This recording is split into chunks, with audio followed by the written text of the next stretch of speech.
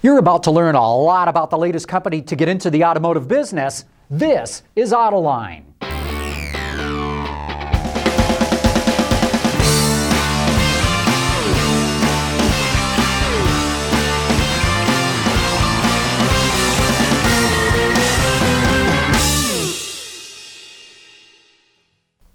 The market for police cars in the American market has been dominated by the Ford Crown Victoria for nearly 3 decades. But that era is coming to an end. Not only does the Ford Motor Company plan to phase out the old Crown Vic, there's a new upstart car company that wants to grab that business. Only this company doesn't want to be called a car company. It's calling itself a Homeland Security company. And the car it wants to sell to police departments would be the first ever designed specifically for police work. The CEO of the company is William Santana Lee, who I first met about a decade ago, right after he left Ford and went to work for a company called BTO, or Build to Order. That company failed, but his new one, called Carbon Motors, looks awfully promising if you ask me. Bill Lee is approaching this market in a way no one else has. So to learn more about him, the cop car he wants to come out with, and the business model he's building, stay right where you are. We'll be back right after this.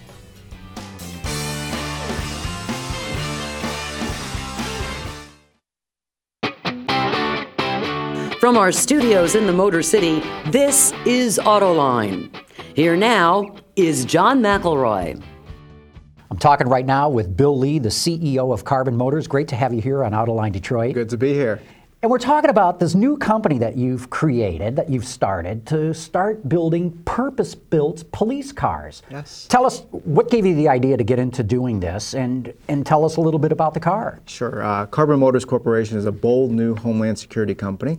Not a car company. No, a Homeland Security company very focused on a specific mission to design, develop, produce, distribute, service, and recycle the world's first purpose-built law enforcement patrol vehicle. What we've done over the last several years is work with over 800 law enforcement agencies all across the country, in urban, rural, coastal environments, at the state, local, and federal authorities, and try to get an understanding of what they're looking for. What do you want, what do you need, and what do you desire in terms of a product. Nobody's ever done before. No one's literally ever done this, because if you sit back, you think about this, the Department of Defense actually oversees all the military operations. But the U.S. Department of Justice and the U.S. Department of Homeland Security actually have no federal jurisdiction over the 19,000 law enforcement agencies all across the country. So the campus police is different than the airport police, different than the state, than the county, than the city. And so no one's ever sat down and said, okay, we actually need a proper product. Let's think about this. The fire departments have their own purpose-built vehicles. The hospitals have their own ambulances. The military has a huge fleet of purpose-built vehicles. And John, even your mailman and your garbage men have special purpose-built vehicles. But on a serious point, it is now 7 years since 9/11, and our 800,000 women and men in uniform that are patrolling our communities are doing so in a vehicle designed in the 1970s as a retail passenger car meant for Sunday drives and going to the grocery store. And that is not acceptable. These first responders that patrol our communities are no different than a soldier in a theater of war. They get up every morning. They don't know if they're coming home at night. And the least we can do as a country is provide them the appropriate tools for them to do their job. So you saw a great opportunity here. Oh, absolutely, absolutely. But you had to start a whole car company to go out and or a Homeland Security company to go out and build this vehicle. Yes, one of the things, we're at a defining moment in the country's history. And we've got a wonderful opportunity to reinstate what the next industrial revolution is going to look like. And one place to start is look at the resources and capabilities we have already. What needs are required? What's on the nation's agenda? What is on the nation's agenda? Homeland Security is still top of mind for the country, right? American jobs. We need jobs, and we need more jobs, and then we need some more jobs. And the energy crisis. And Carbon Motors Corporation is addressing all three of those by developing the world's first purpose-built law enforcement patrol vehicle to support our law enforcement first responders. Second, jobs. This will create 10,000 new direct and indirect American jobs. And lastly, the energy crisis. The country's 425,000 law enforcement patrol vehicles consume over 1.5 billion gallons of fuel every single year and emit over 14 million tons of CO2. And we're going to be able to cut that by up to 40%. So we've got an opportunity here to do a lot of good, create a lot of jobs at a point where the country, frankly, needs some good news. So let's talk a little bit about the car. I mean, is it based on an existing vehicle or what? This is all new from the ground up. One of the big things that Carbon Motors Corporation is focused on is mid-volume production. There are some Interesting. Not high volume, not low volume. You're saying right. mid-volume. So there are some fabled marques that are very good at low volume production, let's say in the 100 to 10,000 units a year, right? Very expensive cars. Right. And then there are some companies that know how to make money in the 2, 3, 4, 500,000 units a year in a huge integrated manufacturing facility with stamping facilities and complicated body shops and these monstrous paint facilities. What has escaped the auto industry, and one point that I respectfully have a disagreement on with some of the senior auto executives that continue to look for consolidation and scale. When the market continues to fragment and fragment and fragment, the days of selling a few 100,000 of anything are over. And what needs to be focused on is an ability to come up with a viable business proposition for the 10,000 to 80,000 unit range, where it's a little bit of an anomaly for the auto sector. You're not hand building the car, but you're not mass producing it. And so you need three key things for that to work.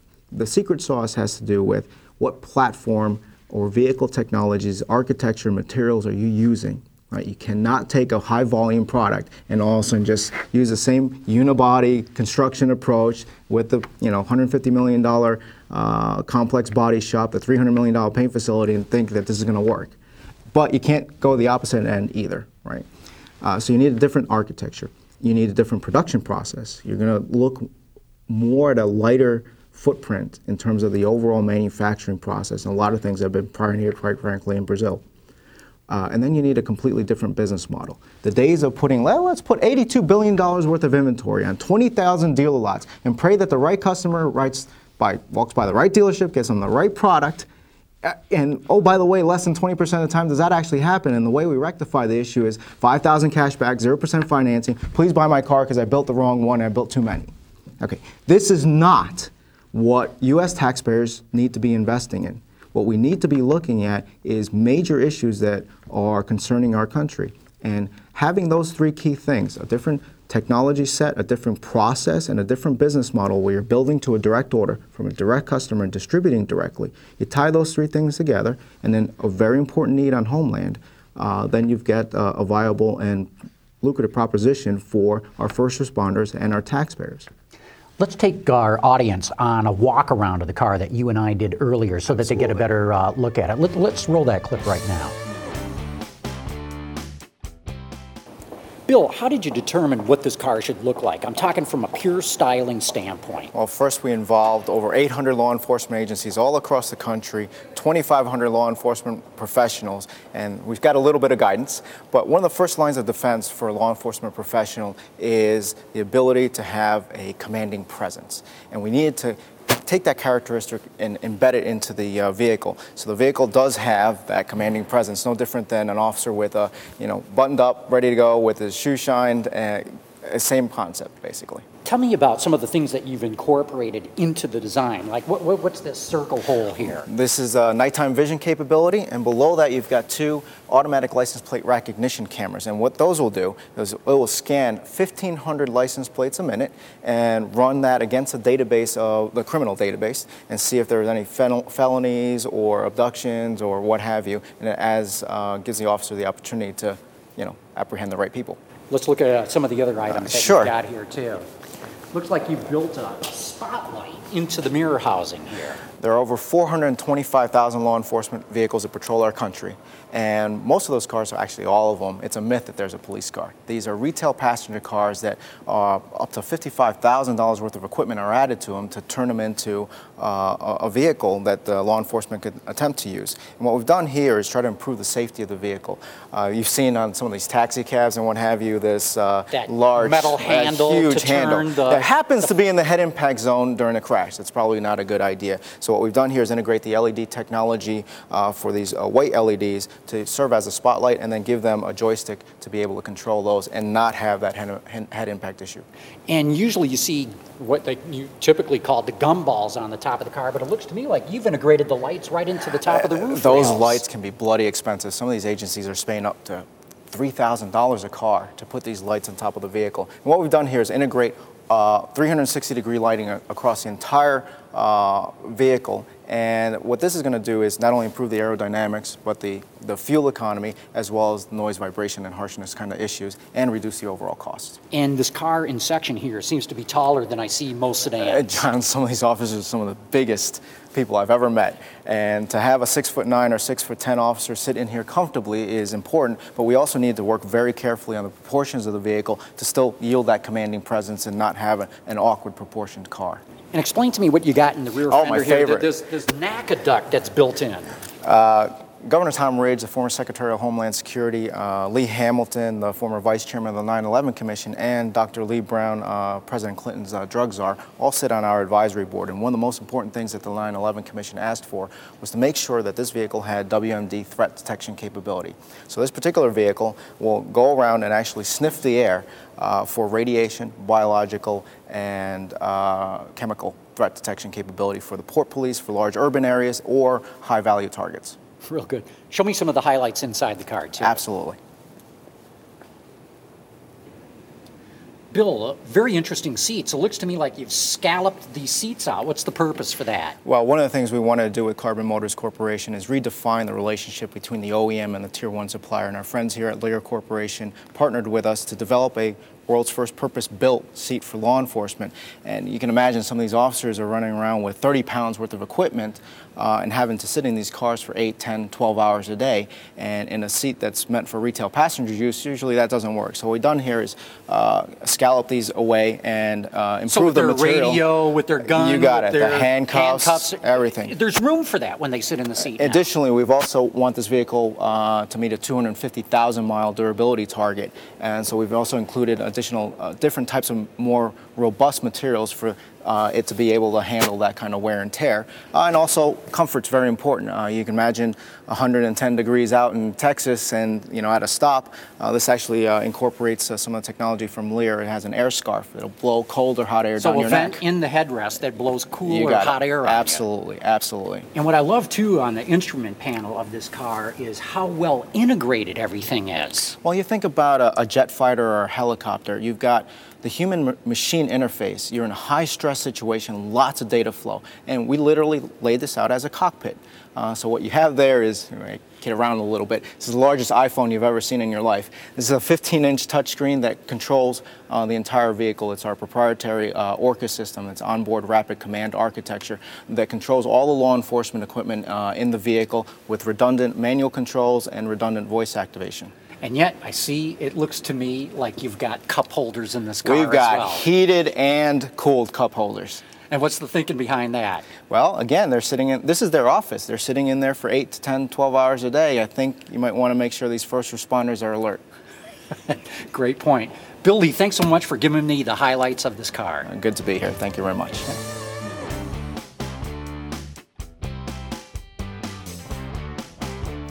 Back in the studio again. Bill, before we did the walk around or went to that piece, you started to talk about how you've got a unique platform. This is a space frame that's completely new. It's not based on any other vehicle. Right. One of the important things, one of the wonderful things about a unibody or steel construction in high volume is the piece cost is very low, but you've got a sizable fixed cost investment. You're in the billions of dollars. All the dies and everything that you got. Stamping and all that stuff. You can't do that in these kinds of volumes. So what we've developed is a lower volume capable space frame architecture that has a lot of extrusions. It's aluminum and so low tooling costs. Low tooling costs, high variable, low fixed, and clad that similar to. You've been around a lot of cars. You've seen a NASCAR naked. Got all the panels. Those panels aren't actual structural. So what the vehicle's clad in is an engineered thermoplastic panel that not only will give them the dent resistance, you might imagine these vehicles get beat up a little bit, but also reduces the overall investment as well as eliminates the need for painting the car. Explain that. Explain why this car does not need to be painted. Okay, you probably would never do this for a retail passenger car, but this particular product is a tool for these first responders. And there's technology in the marketplace today where you might take a fascia or the backhand of a mirror, and you might shoot that plastic part and put a thin film in the mold first with the actual color in it, shoot the part, and it comes out colored, right? We're going to do basically the entire vehicle that way. And that way we can not only give them any color they want. As you might imagine, not everyone's have black and white cop cars. So give them any color they want, be able to put all the decals on there, but also reduce their service expenditures and time, and what they like to focus on is vehicle uptime, getting that vehicle out on the road and not sitting in the body shop somewhere. And so be able to remove and replace a thermoplastic panel that has all the decals and everything in less than 20 minutes, as opposed to, it's actually more analogous to a windshield repair than it is a big structural component that we need to address. So very different set of technologies. If you're a legacy industrial player with a labor agreement, perhaps a few $100 million to put in a paint facility and needing to leverage those assets, it becomes a difficult conversation to move to that kind of technology. But this is one of the wonderful things about starting with a clean sheet of paper and looking at things anew. Talk about some of the specifications of the car. How big, how heavy, how fast, what kind of fuel economy? John, these are some of the largest people I've ever met in my life. The people who drive these, the police officers. The police officers, and so we need to comfortably sit a 6'9", 6'10" officer with actually a hat on in some cases in the vehicle. So the car's a little different proportions. It has the purpose-built seat and all the technologies you would find in almost a military application. We've got nighttime vision capability. We've got WMD threat detection capability for radiation, chemical and biological weapons. And although it has an engine and it has 4 wheels, that's about the extent of it. This is very much more a Homeland Security defense kind of product, very specialized with the targeted customer. Talk about the engine. What kind of performance are we talking about from the engine? Well, like we like to do everything at Carbon Motors Corporation, is actually start with the customer. And what has the customer been experiencing? One has been difficulties with the thermal impact feature of some vehicles, that when you're in a 75 mile an hour rear impact collision, which happens unfortunately with a lot of these vehicles, trying to avoid an actual explosion is important. You're talking about the gas tank blowing up if it gets rear-ended, which as we all know, so, you don't want to say it, but it's the Crown Vic has had a problem with that, or an issue, I should say. So having an ability to meet 75 mile an hour rear impact without a thermal impact feature is important. We also think about how often they idle. What is the drive characteristics for this customer? Idle, idle, idle, idle, idle, idle, wide open throttle, wide open idle, idle, idle, idle, right? Most people don't drive that way. Mm-hmm. Well, diesels are rather efficient. So it's a diesel engine. Right. So clean diesel technology is probably the short to medium term solution for some applications in this country. And if you look at the safety aspects associated with diesel, all right, you look at their driving characteristics in terms of idling, and then also needing a ton of torque. We've got a 300 horsepower clean diesel engine with 425 foot-pounds of torque. And what's the weight of the car? 4,000 pounds. So 420 foot-pounds, 4,000 pounds. We're 0 to 60, less than 6.5 seconds, so top speed governed at 155 miles an hour. But as important, a 40% plus fuel economy improvement. And if the nation's burning through 1.5 billion gallons of gasoline, that actually is material. In cars, right? Yes, right. is very important. What would this car cost? The nation is spending anywhere from $30,000 up to $100,000 plus on law enforcement vehicles. You know, the car itself isn't that expensive. I'm sure it's all the 25 odd grand. You know, that automotive portion is actually a very, very small part of the equation. It's a lot of laptops that they install, the lights, the sirens, the gun mount racks, you name it. On average, they're in the $55,000 range, and we're looking to, and we've committed to the country, to the sheriffs and the chiefs, that this is going to reduce their total life cycle costs. So if you weigh in the fuel economy improvement, the routine maintenance and service improvement, including oil changes, you know, this particular vehicle doesn't need to get its oil changed, you know, every 3,000 miles. It's more like every 10 or 12,000 miles. The car is designed for 250,000 mile durability, which is about twice as much as what you would do for a retail passenger car. It's almost a semi-military specification. If you were to take, let's say, a fleet size of about 120 vehicles, Over a period of 10 to 12 years, we would save them several $1 million. So you're on saying an annual budget. The car costs $50,000 to $55,000. Did I get that? We'll announce the pricing fourth quarter of this year. Okay. But if you're looking at the average of what they're spending today, it's in the $50,000 to $55,000 range, all in plus all the costs that associated. But you're saying if you look at the life cycle cost, including everything else, you're going to cut costs. One particular Legacy's automaker's vehicle was never put through the braking requirements that they have. So you pull one of the city's maintenance records and look at their brake failures. And so, okay, we can talk about the piece cost of the original product, but why is it that you've got, in one city's case, $24,000 per vehicle per annum on routine maintenance and repairs? Okay, now if you design a product that is intended for this kind of abuse and usage and profile, right, and can withstand all that, the likelihood that you're going to get a $24,000 bill where you could probably just bought a new vehicle at that point is unlikely. So the idea is to reduce some taxpayer burden. The nation needs some relief here, right? But at the same time, we need to give our first responders the appropriate equipment for them to patrol our homeland. But you still have to meet all the regulations for CAFE, for federal motor vehicle safety, emissions. Right, we will meet all the FMVSS requirements, the emissions and the like. Additionally, we have other requirements like the 75-mile-an-hour rear crash capability. Well, that's not written anywhere, but we know that that's a customer requirement, and we'll meet or exceed all federal regulations. And when will I see police cars like this in your rearview mirror? In my hopefully not in my rearview mirror, right? Hopefully not seated in back one of these, right? That's right. We're targeting calendar year 2012 for start of production. 2012. What's been the reaction to police departments that you show the car to? Overwhelming. We took it. One of the 10 city stops that we went to was San Diego. It was the International Association of Chiefs of Police Convention. This is 17,000 law enforcement professionals from all over the country. And you could hear a pin drop in the rest of the convention center with 10 deep, 3 days of just being mobbed by the press and law enforcement, and grown men standing there with a tear in their eye, not knowing what to say. Because the 2,500 plus law enforcement professionals that helped us design this vehicle, their fingerprints are all over this car. I mean, they own this company, they own this product, they own... In the sense that they helped give you input to design. Exactly. And so being that fluent, it's almost like giving a gift to a loved one. You know them so well, you're so fluent that when they open that gift, they probably never thought of that, and they open it and they go, how did you know?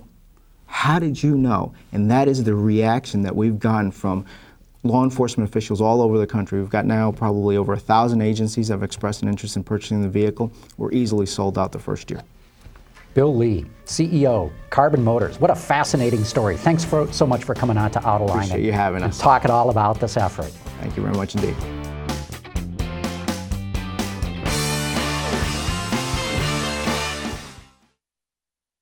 This coming Tuesday, GM and Chrysler will have to present their viability plans to the U.S. Treasury. Will it be enough to convince the government to give them more money?